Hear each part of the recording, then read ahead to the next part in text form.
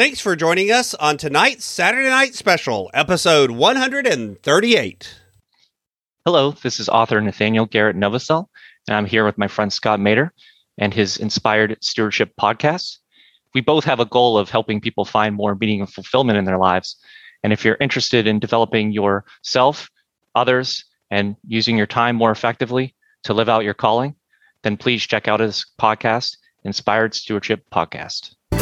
So emotions equal your desire plus your belief plus your experiences. So to give an example, jealousy is a fun one for me to explain, because you basically want a person or thing. That's your desire. You believe that you deserve it or him or her. Welcome and thank you for joining us on the Inspired Stewardship Podcast. If you truly desire to become the person who God wants you to be, then you must learn to use your time, your talent, and your treasures for your true calling. In the Inspired Stewardship Podcast, you will learn to invest in yourself, invest in others, and develop your influence so that you can impact the world. In tonight's Saturday Night Special, I interview Nathaniel Novos. I asked Nathaniel to share with you how he wrote his book, The Meaning of Life. I also asked him to share how happiness is not the meaning of life. And Nathaniel also shares with you why purpose is. One area that a lot of folks need some help with is around the area of productivity. Getting not just more things done, but actually getting the right things done can be really tough. I've got a course called Productivity for Your Passion that's designed to help you do this and then to hold you accountable and walk with you so that you can tailor productivity not just to be getting more done, but actually getting the right things done. What's more, we take the approach of looking at your personality and how you actually look at things in the world and tailor the productivity system to your personality. Because the truth is, a lot of the systems that are out there are written really well for somebody with a particular personality type. But if you have a different approach to things, they just don't work. But there's tools and techniques and approaches that you can take that will work for anyone. And we help you do that in Productivity for Your Passion. Check it out over at inspiredstewardship.com/launch. Nathaniel has been analyzing the drivers of human sense of meaning for over 30 years. And his book, Dissecting the 8 Core Factors, has won over 11 Book of the Year awards and accolades. Additionally, Nathaniel has been advising the world's leading executives for over 17 years and was recognized as Advisor of the Year in 2019. Nathaniel's mission is to help any and all people who are looking for more meaning in their lives to have unbiased support in figuring it out for themselves. Welcome to the show, Nathaniel. Thank you so much for having me. So, Nathaniel, you've written this book, writing it called The Meaning of Life. How has your personal journey and history led you to this point of writing a book with, that as the subject? Sure. So it all started when I was 5. My father disappeared in the middle of the night, and we didn't hear from him for 6 months. Now, I don't remember how I felt back then because I was 5 and that's when your memories are forming. But I went out to see him. He moved to California for 3 weeks and 2 days. And when I came back, I was 6 by that point. I came back to Pittsburgh. And that first night, I felt like someone ripped my heart out of my chest. And I just felt miserable and hopeless. And I just was wondering, what is the point of all this if we're just going to suffer like this? And it was at that point that I jokingly call it the robotic part of my brain, this dispassionate commentary going, that's a fascinating question. I wonder if you can answer that. And so that was where my journey began, as I thought that was an interesting question. I wondered if it could be answered. And so I started studying everything I could get my hands on: psychology, philosophy, religions, studied behavioral economics eventually, and into all these other related fields, even like evolutionary psychology and biology, trying to understand how life worked. And about 20 some years later, I was leaving a company. I advise executives for a living. And I asked myself, what information would I impart from all that knowledge I'd gained? And I was like, well, what are the keys to success? And these ideas started popping in my head. And I was like, wait a second. And I called back to that question 20 odd years ago where I said, actually, these are not just the key drivers of success. They're the key drivers of finding your life to be meaningful. And so that was that like mind blown moment where I was like, this is it. This is a scientifically sound explanation of how you can find more meaning in your life. And I started writing it down, and through iterations, I identified that there are 8 core components that you had to understand and master if you wanted to live your most meaningful. So, obvious question. You don't need to go into deep dives on them, but what are those 8 areas that you discovered? Sure. I'll give you a kind of a short version where I say them and explain what they are. So the 8 are: the meaning of life is growth. You grow through experience. Experience is the medium through which growth occurs. You are guided toward your experiences and growth areas that you desire. Your desire is the driving force. Your belief is the sustaining force toward your goals through adversity. Your emotions are your feedback mechanism telling you whether you're growing or being harmed. Your ethics are the way that you identify the optimal way to grow with other living organisms, other humans in this case. Your support are the support you give or the support you receive to increase your growth theoretically exponentially from what you would be able to do alone. You're not building the pyramids or a self-driving car by yourself anytime soon. And then finally, choice. Everything you do is a choice, and your destiny is a sum of the way that you direct your thoughts, your actions, those sorts of things toward the growth areas that you choose to focus on or not. And you mentioned emotion in there as being part of the feedback mechanism. And I think for most people, when they hear things like the meaning of life, they begin to look towards things like happiness, that I feel good, joy, whatever names we want to give that, and different emotions. How do you think those fit in terms of feedback mechanisms, and what mistakes do we make when we look at emotions as the meaning of life? Yeah, I have a way to prove that happiness is in fact not the meaning of life through a little thought exercise if you'll entertain me here. Sure. So what is the purpose of going to school? Hopefully it's to learn and gain knowledge, but oftentimes it's because people force you to go to school. Yeah, you are correct. It's to learn. But here's that's what I hope. As a school teacher for 16 years, not everyone's there for that reason. But here's the interesting question that's going to make sense with regard to happiness. Why didn't you say the purpose of school is to get an A? The reason I didn't say that is because, again, as a school teacher, I feel like the grades are often an arbitrary system set up to measure what is somewhat subjective. Because it's a measurement of whether you learned. It's not the goal. It's a metric or measurement or feedback mechanism. That's what emotions are. So when people say the meaning of life is be happy, that is actually false. If they say the meaning of life is to find what makes you happy, that's actually true, because what makes you happy is the growth enabling experiences that you have. And so happiness is the A in this analogy. You're not here to get an A. In fact, they've already hacked the brain now. You can actually go to a psychologist and actually have the part of your brain that experiences euphoria tapped into, and you can experience euphoria for the rest of your existence until you die of starvation or thirst. And obviously that's not the point. They've done that with rats and the little pill that hits the electrode, and they starve to death. Yeah. And they did it with a human being too, when they were trying, I'm not saying it was ethical, but they were trying to reassign someone's sexual orientation, and they were having them look at pictures of the opposite gender and tapping in their brain, and got them to feel euphoria. But that's not the point. Otherwise, people would be doing drugs and having sex all the time, and then it would just be one big crazy town pleasure palace. But it's not like that at all. Happiness, the true fulfillment you get from growth enabling activities, is the feedback and mechanism telling you that you're thriving. So yes, happiness is an outcome or feedback, but it is not the point. Just like the point of going to school is not to get an A.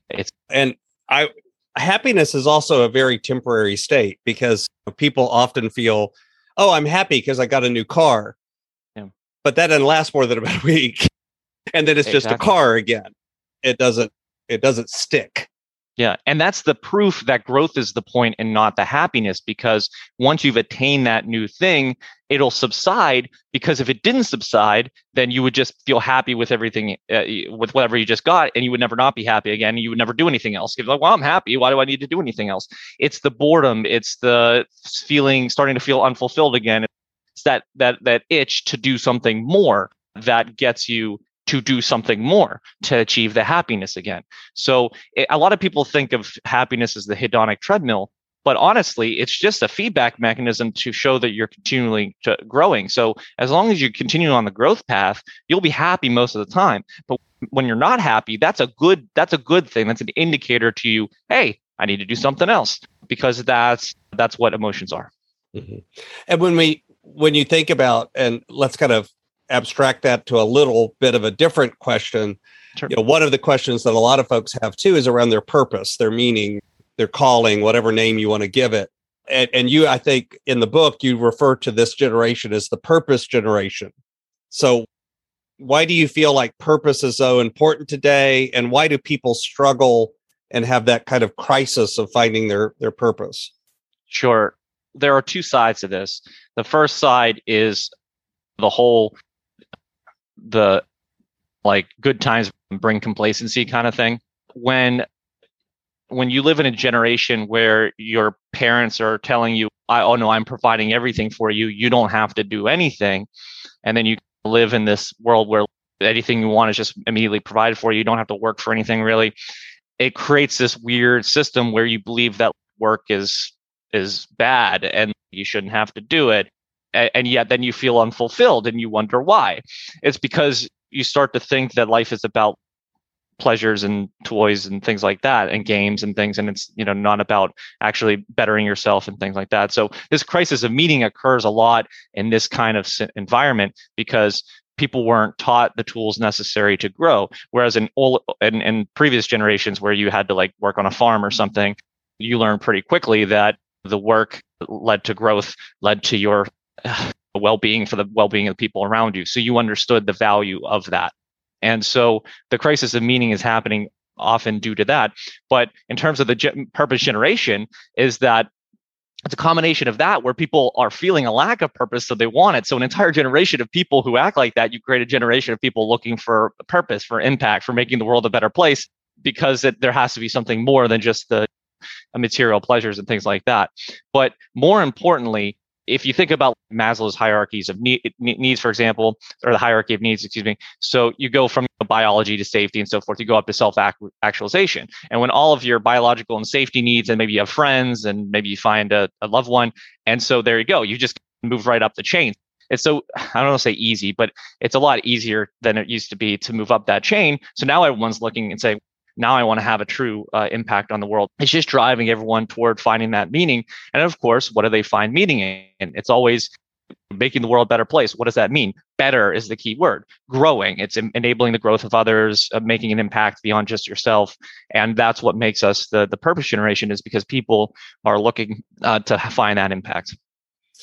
So I've got a few questions that I like to ask all of my guests. But before I move to that, let me ask you, is there anything else from the book or from this that you'd like to point to people, or maybe that we missed in the questions that you'd like to share with the listener? Sure. I love to tell the story of how to figure out how or why you're feeling what you're feeling at any given time, because it's such a magical formula. It's as scientific as 2 + 2 = 4. All emotions are a combination of 3 things, and there are 8 factors. 3 of them go into the 4th one here.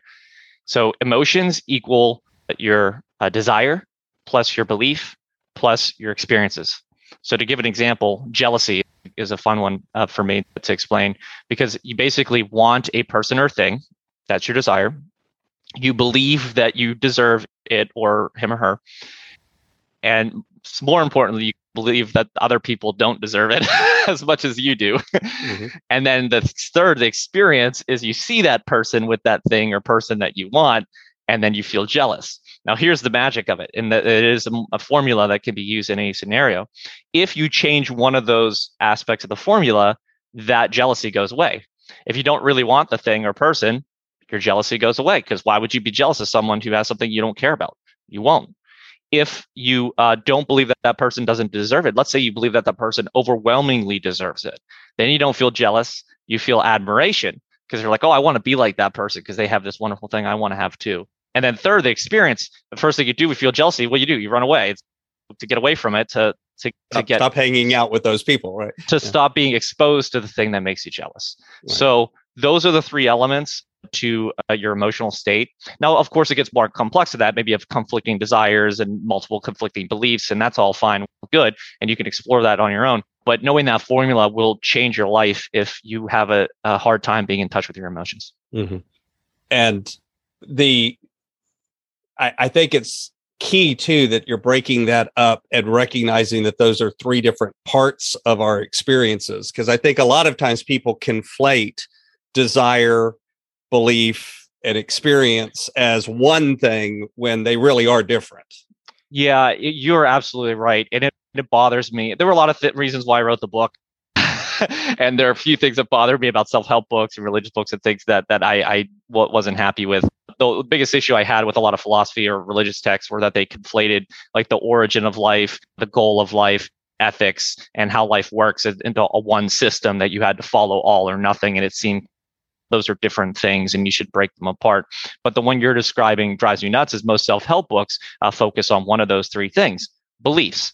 Because everyone wants to hear someone telling them that you can do anything. They want those positive beliefs injecting them. They want to let go of those negative beliefs and don't know how. So most self-help books, they focus, rightfully so, on those areas. Because it's not, you're not going to sell 1 million copies of a book that says want less or want something else or, hey kid, maybe that's not the right thing for you. No one is going to buy that book. So I totally get it. But I use my book as a way to explain all three so that you can understand that you can actually change all three to change your emotional state. And it's more than just the beliefs. Although you are correct in saying that like, everything is perception, everything is how you perceive the world. So you can boil it down to that one, but it's better to unpack it to really understand it. Mm-hmm. Well, and again, I think they are three different things, not that they're independent of each other.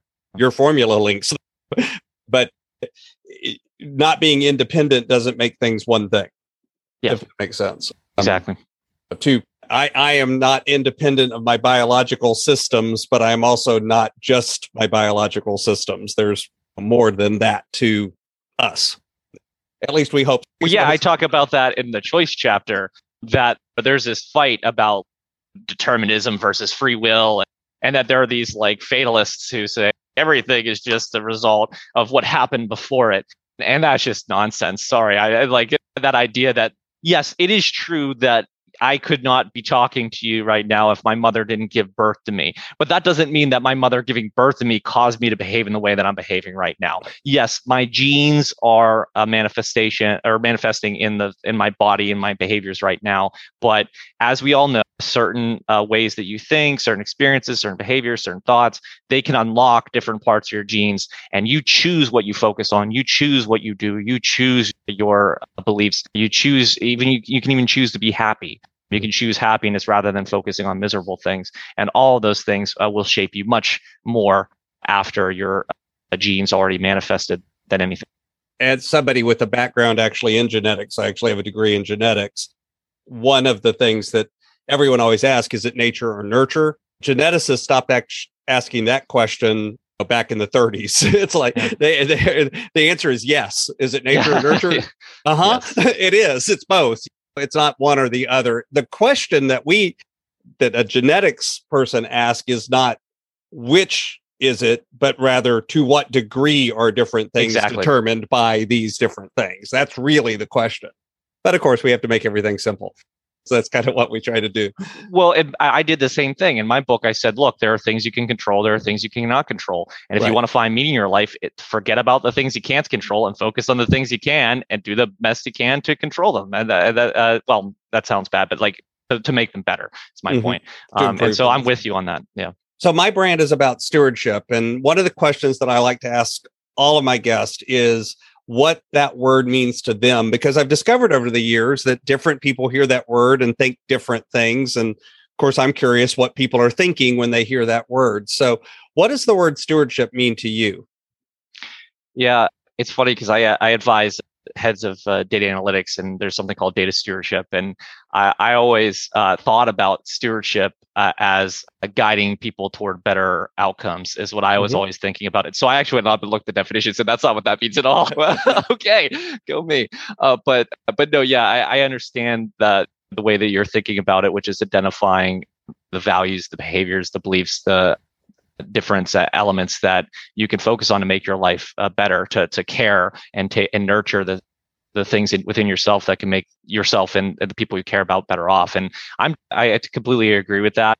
But I guess the reason why I came with my perception of it is the fact that when you think about stewardship, when you think about it, you usually think about it in terms of the old term they used to use for flight attendants and things like that. And usually think about them caring for others. So I have this idea of trying to nurture other things, or yourself in this case, expanded on that definition, to foster growth, to foster better outcomes in people and things.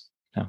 So my favorite question that I like to ask every guest is this one. Let's say I could invent a machine today where I could grab you from where you are and take you into the far future, maybe 100 to 150 years. And magically, you were able to look back on your life and see all of the impacts and the ripples that you've left behind. What impact do you hope you've left on the world? I hope that the Meaning of Life book becomes one of those like tomes that are talked about in terms of, oh, wow, this person really figured out how life works in a way that can help anyone make their lives more meaningful. And oh, what a great guy he was that he did it in a way where he didn't try to impart his own personal beliefs or ethics on other people, or didn't tell people what their goals should be. And so this is the book to read first before you read other philosophies and other things, because you can actually see all these philosophies or religions and so forth through the lens to understand what their interpretations are. And then you can pick the one that best fits or create your own. But that helps people understand themselves and the world around them to live better lives, more meaningful lives. And then, but I didn't try to like invent my own religion or anything like that. That's what I would like to see in my future. So what's coming next for you as you continue on your journey to living out your call and impacting the world? Sure. We recently released a book called The X Factor, The Spiritual Secrets Behind Successful Executives and Entrepreneurs. And that's a multi-author book. I'm one of the authors. And everyone talks a little bit about what made them into the great leaders that they are today. Like I said, I'm a senior director for executives. And I talk about, my chapter is called Do What You Love What You Do. And it talks about my journey in understanding how to enjoy what you're doing more so that you learn to love it, so that you can because I can't do something I don't care about. So I have to learn to care about it if I'm going to have to do it. And then also learning what you love to do so you can move toward a role or position or job or career or calling, as you were putting it, that's right for you. And it's a great story about how I tried to figure it out because I'm an indecisive person and went through that. That book came out recently. The Meaning of Life came out last year. You can go ahead and pick that up. And then I'm also, Your Meaning in Life is my website. I have a blog there. It's like second or third to Mark Manson or whatever. And then my social media are at Life the Book. So you can find out more about Nathaniel Garrett Novosel over on Facebook as at Life the Book, or find out more about him and the book over at his website, yourmeaninglife.com. Nathaniel, is there anything else you'd like to share with the listener? I just hope that you all out there are doing the best you can to live meaningful, fulfilling lives. And just remember that your definition of success is your own. And if you're ever feeling unfulfilled, it might be you're trying to live someone else's definition of success. Maybe you've moved on and you need to change your life direction, and that's perfectly fine too. And that's all well and good. And also, finally, don't overexert yourself.